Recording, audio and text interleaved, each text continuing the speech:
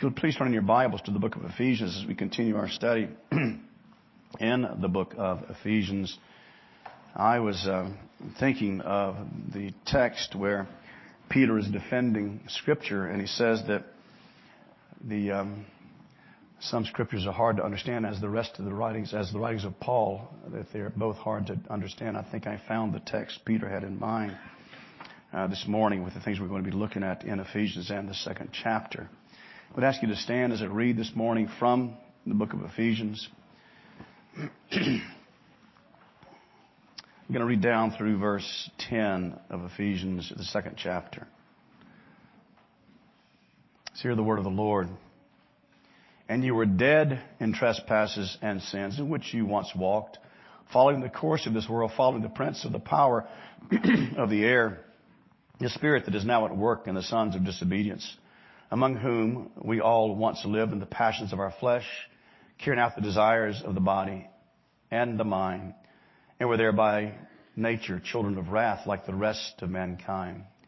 But God, being rich in mercy, because of the great love with which He loved us, even when we were dead in our trespasses, made us alive together with Christ. By grace you have been saved, and raised us up with Him, and seated us with Him in the heavenly places in Christ Jesus, so that in the coming ages He might show His immeasurable riches of His grace and kindness toward us in Christ Jesus.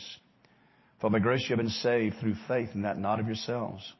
It is a gift of God, not a result of works, that no one may boast. For we are His workmanship, created in Christ Jesus for good works, which God prepared beforehand that we should walk in them.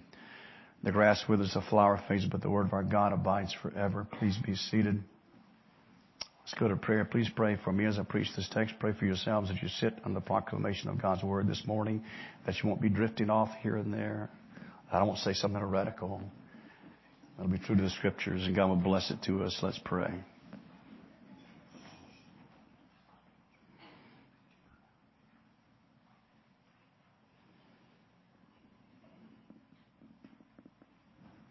Our God and Heavenly Father, we pray that you would help us to see our desperate need to grow in the knowledge and grace of Christ, that we would not, O God, take for granted.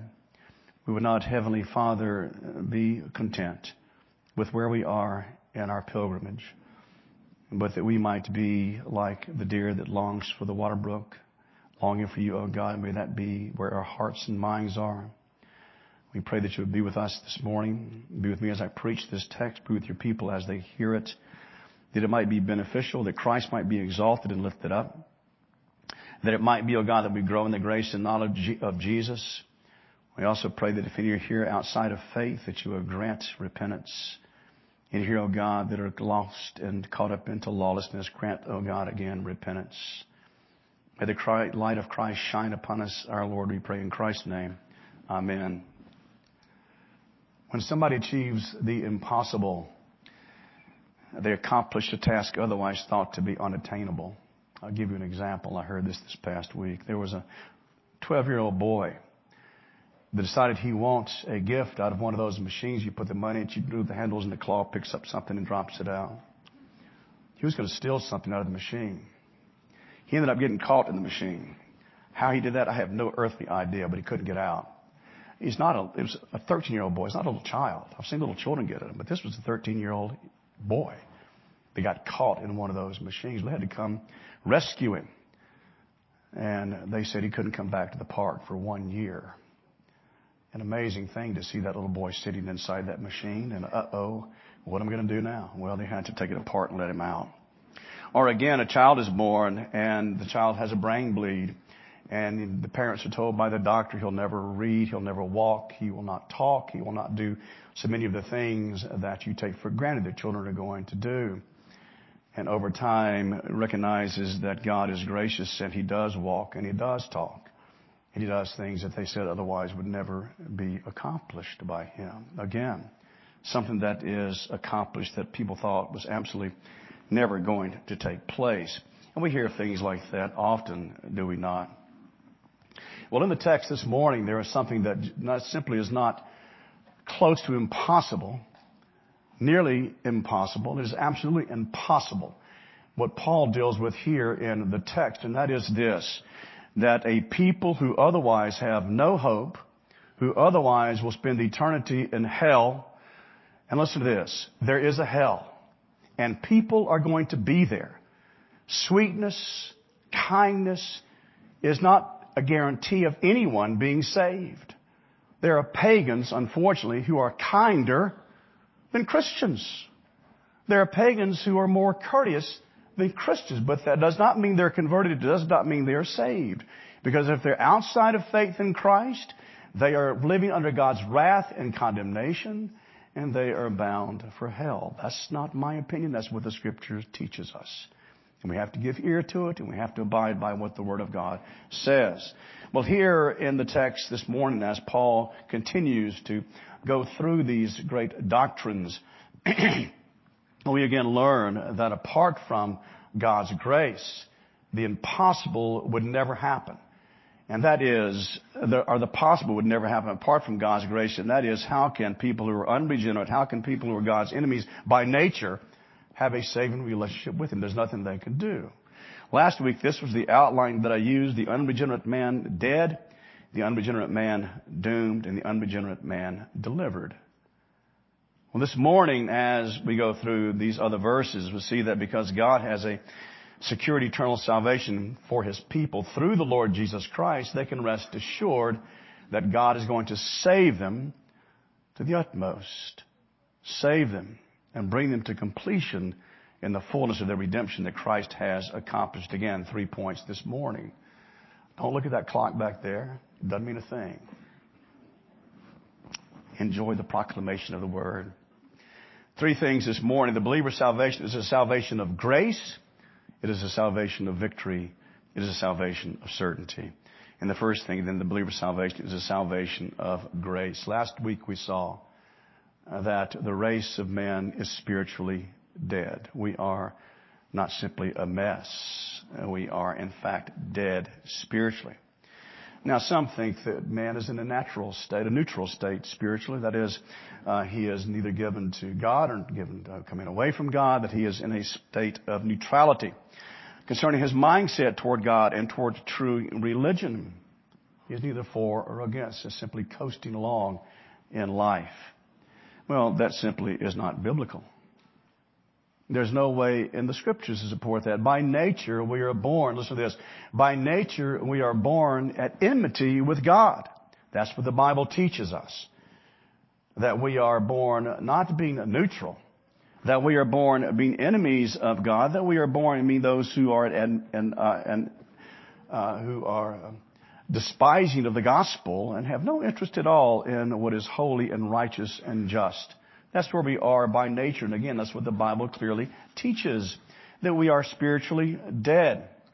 All born by ordinary generation. I say that because Christ was not born by ordinary generation, but all born by ordinary generation, sinned in Adam, fell in him, and are therefore under God's wrath and curse. And again, by nature, we are at odds with the God who has created us. There's no desire for the gospel. There's no understanding of the gospel. There is no interest in spiritual things, not true spiritual things at all. And so again, 1 Corinthians 12:14, the natural person does not accept the things of the Spirit of God, for they are folly to him. They're foolishness to him. Talk to somebody that you know is not converted about the gospel of the Lord Jesus Christ. Talk to them about the wonders of Jesus, the things that He did, the miracles that He accomplished, the fact that He was truly God and truly man. And see how they respond to that. Talk to them about, you're in sin here by rejecting the gospel and you're bound for hell. You need to understand that and see how they respond to it. It is a fact that by nature there's no interest in spiritual things at all. They are folly to the unregenerate man. They're foolishness to the unregenerate man. I've told you before, and I think it needs to be said again, that does not mean that they are atheists. There are many false religions in the world. Because by nature we are religious people. And they will worship something. But there is no desire, there is no tendency toward the God of redemption unless there is grace that is applied to the life of the believer. These things are spiritually discerned. Therefore, the spiritually dead have no desire for them, nor understanding of them. So left unto himself, the sinner will never come to God. if we are left alone, we will never come to a saving position of faith in the Lord Jesus Christ. Never. It's not a possibility. It is an absolute certainty that we will never come to God apart from grace. And we saw last week the following the path of this world. Paul said that's exactly what he was doing. Following the path of the world, following the broad path that leads to destruction. That's where the Apostle Paul was. He was a very religious man. Though he was an individual who was a moralist by keeping the Ten Commandments, he thought perfectly, but he did not, because no one can. But they were following the course of this, the ruler of this area, that is Satan. And I love these words here. And I went back and read, which I did not read last week. I read the book by Sinclair Ferguson as commentary on the book of Ephesians. The only problem with the book is way too short, in my opinion. He could have written so much more. But it's really, really a rich book. He said that the phrase, but God, is reminiscent of the turning points of the personal correspondence or the laments of the psalmist, as they say, but God. And read Psalm 41. They were surrounded by enemies who hate him. They want to destroy him. And then in verse 10 he says this, but you, O Lord, be gracious to me and raise me up, for I will repay them. But you, O Lord. So there's that contrast of hopelessness. But then God intervening. But with you, O Lord, there's hope. With you, there is kindness. With you, there is support. And we understand as believers, at least we should understand with believers, that support is always there. And when we are called upon to deal with something that we thought we could never, ever deal with, in humility, turn to God and know God's support and know God's help in times of complete disaster as far as we are concerned. And He will make Himself known to us. We will feel that strength and support that comes to us from our great God. And He saves us according to His loving kindness. Look, you're not lovable before God. You're not lovable.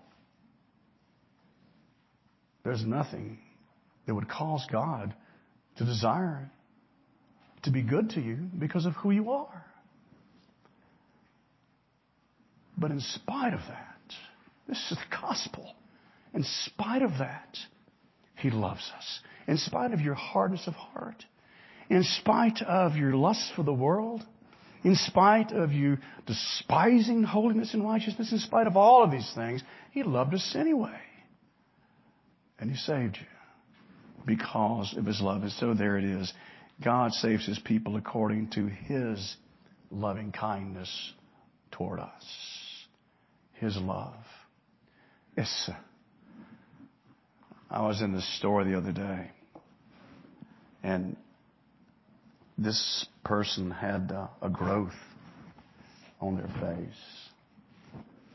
And it was one of those things that it was such, the size of it and the color of it made it difficult to look at this person without staring. It just made it difficult. You multiply that to the nth degree, that's what we were to God. There was nothing lovely about us, nothing attractive about us. And yet God saved us.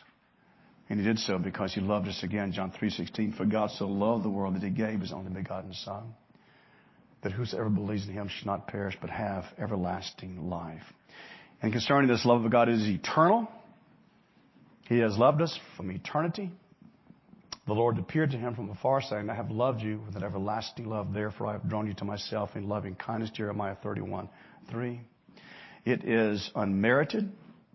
The love of God is eternal. It is unmerited. It is efficacious. It is constant. And it is one that should give us courage. Courage to be strong for the gospel of Christ, and courage to be comforted in times of woe. Listen to this. God will never love you any less than He does today. He's never loved you any more. He will never love you any less from the time you have been brought to faith in the Lord Jesus Christ. There was love before that, but now we see in a relationship where He is our Father, and that we are His children through the work of the Lord Jesus Christ. He will never, ever love you any less, no matter what you do, no matter how miserably you fail, no matter how good you may be. He will never love you any less. He will never love you any more. So God's love, again, is eternal, unmerited, efficacious, constant, And it shows great compassion on the part of our great God. And so all this is founded upon God's love for His people, apart from anything that they have done or ever will do. The second thing is our salvation is a salvation of victory. Salvation of grace. It is a salvation of victory. If you would please again look at Ephesians and the 2nd chapter. Even when we were dead in our trespasses, made us alive together with Christ. By grace you have been saved, and raised up with Him, and seated us with Him in the heavenly places in Christ, so that in the ages to come He might show His immeasurable riches of His grace and kindness to us in Christ Jesus. He has raised us up, you read here in the text. He made us alive together with Christ. That refers to the resurrection of Jesus. So that on the day that Christ was raised from the dead, there was a monumental movement, if you will, in the courts of heaven, where we were able now to be declared not guilty because we have been justified, see, through the resurrection of the Lord Jesus Christ. So He would be able to declare us that these are not guilty. And there was then Satan, the accuser, accusing us again and again and again, but they were not guilty, you see. Because of the great work of the Lord Jesus Christ. He has raised us with Him in His resurrection. The implication of that is that we are united to Christ. Full atonement has been made for your sins. And so the text in the Old Testament that says, as far as the east is from the west, so far has He removed your transgressions from you. It's a plural there in the text, from us. That they're completely gone. That you remember in Pilgrim's Progress, when He came to the cross, and there, that burden, that sense of guilt and condemnation fell off His back and rolled down the hill. Well, there we are, the burden taken away. There, the relationship is now one of a loving father to a child. And His love is perfect. It's not lacking. There's no misunderstanding with God. There are no surprises to our great Father, none whatsoever.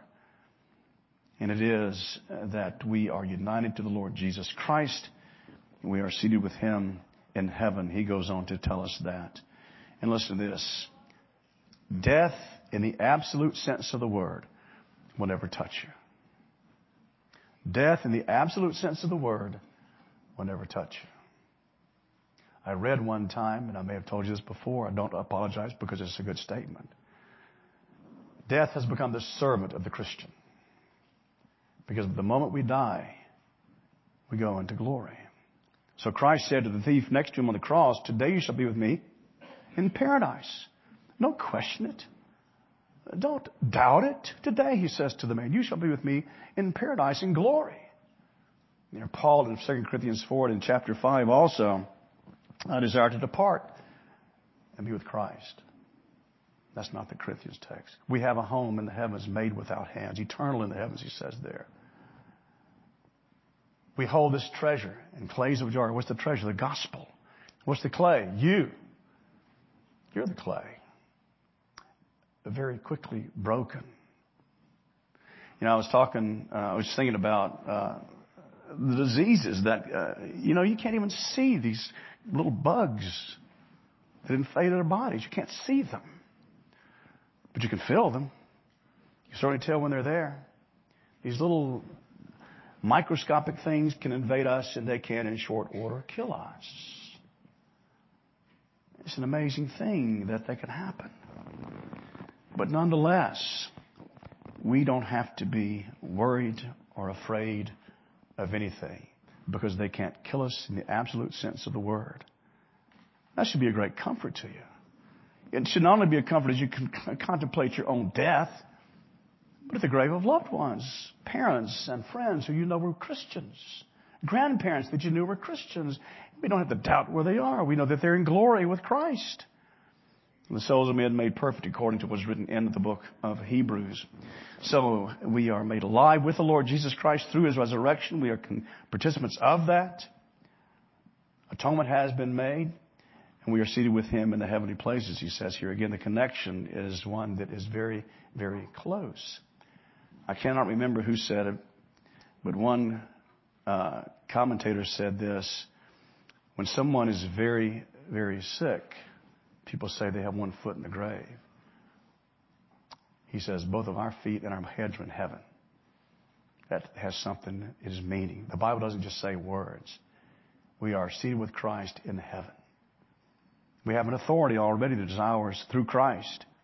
And we look forward to the day of the fullness of that great union being realized in our own personal lives. And also, as rightly the Bible describes us as citizens of heaven. Philippians 3:20 and 21. But our citizenship is in heaven. I'm going to finish it. And from it we will await the Savior, Christ Jesus our Lord, who will transform our lower body to be like His glorious body by the power that enables Him even to subject all things to Himself. We are citizens of heaven. We don't live like it. We live like this is it. This is all we have. And there's nothing better to come, you see. But that simply is not true. That's a lie from the evil one. Our citizenship is in heaven where Christ is. And we are exiles here. We are sojourners here in this world. And it makes no sense at all to treasure the things of this life more than the things to come. Yeah, we do. Again and again, we find ourselves doing that. We're so wrapped up into this world that we fail to open up our eyes to see how short this is. I'm 37 years old. I got a smile from a couple. I'm 68 years old. I'm going to live another 100 years. Not really. I don't want to live. I don't know. It's just, never mind. It has gone quickly. Unbelievably fast.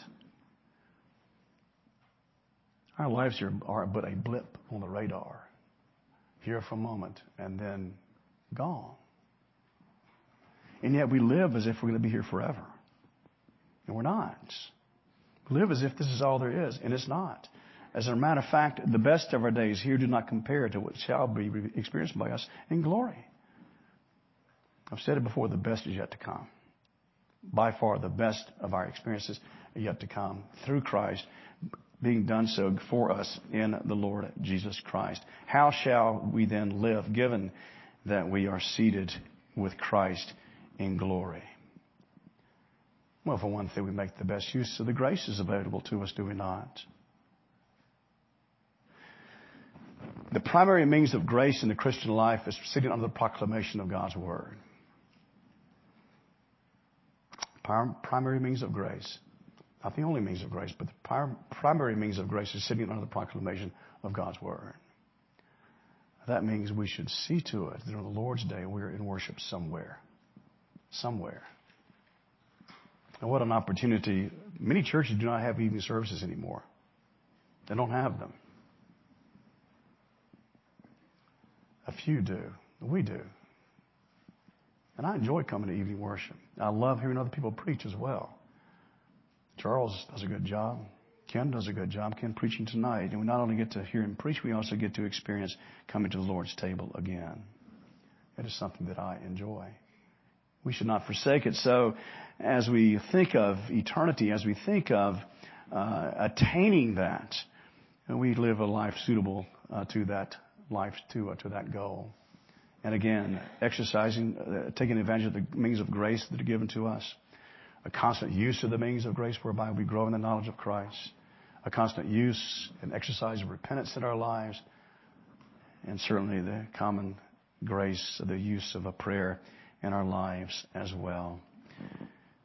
In such a state of living that is suited for who you are in the Lord Jesus Christ day by day. The problem is we're tempted to sin.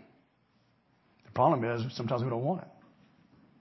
The problem is that we become so wrapped up in lawlessness that we would really rather not bother with repentance today. You know what you have to... Something that is absolutely essential for repentance in the life of anyone. Humility. Anybody, you have to be humble in order to confess, Lord, I was wrong. Or to go to someone else and say, I was wrong. What I did was wrong. And I'm sorry. And so we pray for conviction of sins in our life. That God may open our eyes. Now, people think that getting angry and driving is not a sin. I beg to differ. It is a sin. Some people go nuts on the freeway, try to shoot one another. That's crazy. You can't tell me that's not a sin. It is. and to get so put out with people as to get so angry. Listen, some people can't drive. That's just the way it is. They can't drive. You should expect people to drive poorly on the freeway because not everyone's a good driver. And look, you see this all the time, right? Looking at the phone, even doing this, looking at the phone. No wonder people can't drive. Not paying attention. I was going to Presbytery one time with Toby. He's a deaf minister in our denomination. He's now up in Oregon, I think, pastoring the church in Oregon. He would steer with his knee, hold his phone, and text while driving down Interstate 10. We're going over to Beaumont for a Presbytery meeting. I was upset. I said something to him. What are you doing? He said that he could do that. Because he couldn't hear. He was better at doing this because he couldn't hear. It didn't make any sense at all to me. But he would do that. He would do that. I thought it was a very unwise thing to do. But he was successful. We didn't get killed on the way over there and made it home safely as well. I love Toby and wish and pray the best for him in his ministry there. So faith is the means whereby we come to this relationship with the Lord Jesus Christ. By faith you have been saved. We read in the Scriptures. It's the instrument of faith. And it is anonymous. It is from the Greek word episteuo, to believe, I believe. So it is synonymous. Faith is synonymous with believe. Hebrews 11:1. Now faith is the assurance of things hoped for, the conviction of things not seen. The assurance of things hoped for. What is that? Well, the resurrection of the dead. Being in heaven with Christ and the people of God. The conviction of things not seen. Like what? Well, like God. And again, like heaven itself. John 8:24, I told you that you would die in your sins, for unless you believe I am He, you will die in your sins. There it is. The necessity of exercising faith in Christ Jesus for salvation. Unless you repent, Jesus said, unless you believe in me, you will die in your sins. You got to read this verse. I read it in Sunday school this morning from John in the 11th chapter, where Jesus has purposely let Lazarus die. And he was scolded by Lazarus' sister. If you had been here, my brother would not have died. And listen to this. He's talking to Martha. He says to her, I am the resurrection and the life. Whoever believes in me, though he die, yet shall he live. And everyone who lives and believes in me shall never die. And he says this, do you believe this? He confronts her. Do you believe this? From Jesus, do you believe this? The answer that you give to this question is the most important answer you'll ever give to any question that is asked of you. Do you believe this? Do you believe that through Jesus Christ you have beaten sin and death? Do you believe that? Do you believe His words here? I am the resurrection and the life. Whoever believes in me shall never die. Do you believe that? Because there's the hope that we have resting upon our great Savior. For that which is to come. The last thing very quickly then is our salvation is certain. It is certainly going to come to pass. He expresses it here in the text so well. That for the believer, that in the age to come, He will show us the immeasurable riches of His grace and kindness toward us in Christ Jesus. This is speaking of the consummation of the ages. When the dead will be raised imperishable, read in the Scriptures. That's all because of Jesus. All because of the work that Christ did on our behalf, the Lord Jesus. He will show His greatness and kindness to us in the world to come. These are future blessings that are ours in the Lord Jesus Christ, not realized yet by us, but yet for certain to be experienced by us in our lives, showing the immeasurable riches of His grace and kindness toward us through the Lord Jesus Christ in the ages to come. We've got to take that clock down back there. So He made us alive. He raised us up. He seated us with Him. We already share in the triumph of the Lord Jesus Christ that is ours through Him and through Him alone. So rightly does the world lose its luster. Rightly does the world lose its luster for those who were Christians, right? You recognize all these things, you hear all these things. Do you believe them? Do you believe that He's going to show us immeasurable greatness in the world to come? Things that you can't imagine? things that you could never comprehend, and yet God's going to do them for you in the age to come. And the glory, you see, goes to Him, that He may show you, that the world can see what a great God we have. That we who are undeserving, who deserve to be in hell, this God has saved us. This God has not simply saved us. He has great things in store for us. And as He exercises those things, it's going to show the immeasurable riches of His grace and kindness toward us in Christ Jesus. And so all glory goes to the Savior. All glory goes to the one who has redeemed us and guaranteed us. Now, how this very quickly. The certainty of our redemption. What's it based upon? Can you say with great confidence, I know I will be in heaven. I know it is all going to come to pass as God said it was going to be. Well, for one thing, it is based upon God's everlasting love. Your hope for tomorrow, your hope for eternity, your hope for heaven is based upon God's everlasting love. It doesn't diminish. It is based upon the everlasting merits of the Lord Jesus Christ. He has redeemed you from the wrath and curse of God. It is based upon the everlasting covenant. God swore to Abraham, and so throughout the different administrations of the covenant that is sealed by the blood of the Lord Jesus Christ. It is sealed by this as well. God does not change His mind. God loved Tim from eternity past. He's not going to say, Tim, I've changed my mind about you. I just don't love you anymore. That's not going to happen. That is not going to happen. People get that way. People say that, I don't know. I don't love you anymore. Not sure why. Just don't. People are fickle, are they not? A veneer of affection expressed by so many. And yet our God does not change His mind. And our redemption is certain and settled in the Lord Jesus Christ. So the question for you this morning is, will you be a participant of these great blessings? We have to ask yourself the one question: who is Jesus Christ to you? Who is He? Is He the one presented to you in the Bible? The one who came, who lived a life for you, who died for you, who was raised for you, and who is the only hope in this world and the next? Do you believe that? When Jesus said to her, Martha, do you believe this? Do you believe the gospel? Do you believe what I'm telling you? Do you believe the gospel? Do you believe what Jesus said? And if you don't, then you're one of those who stand condemned before God, and the path for you is the broad path to destruction on the road to hell. But for those who do believe, what great things God has in store for us. What great things. And then we look forward to the reality of those things happening. And each day that passes gets us closer to that day.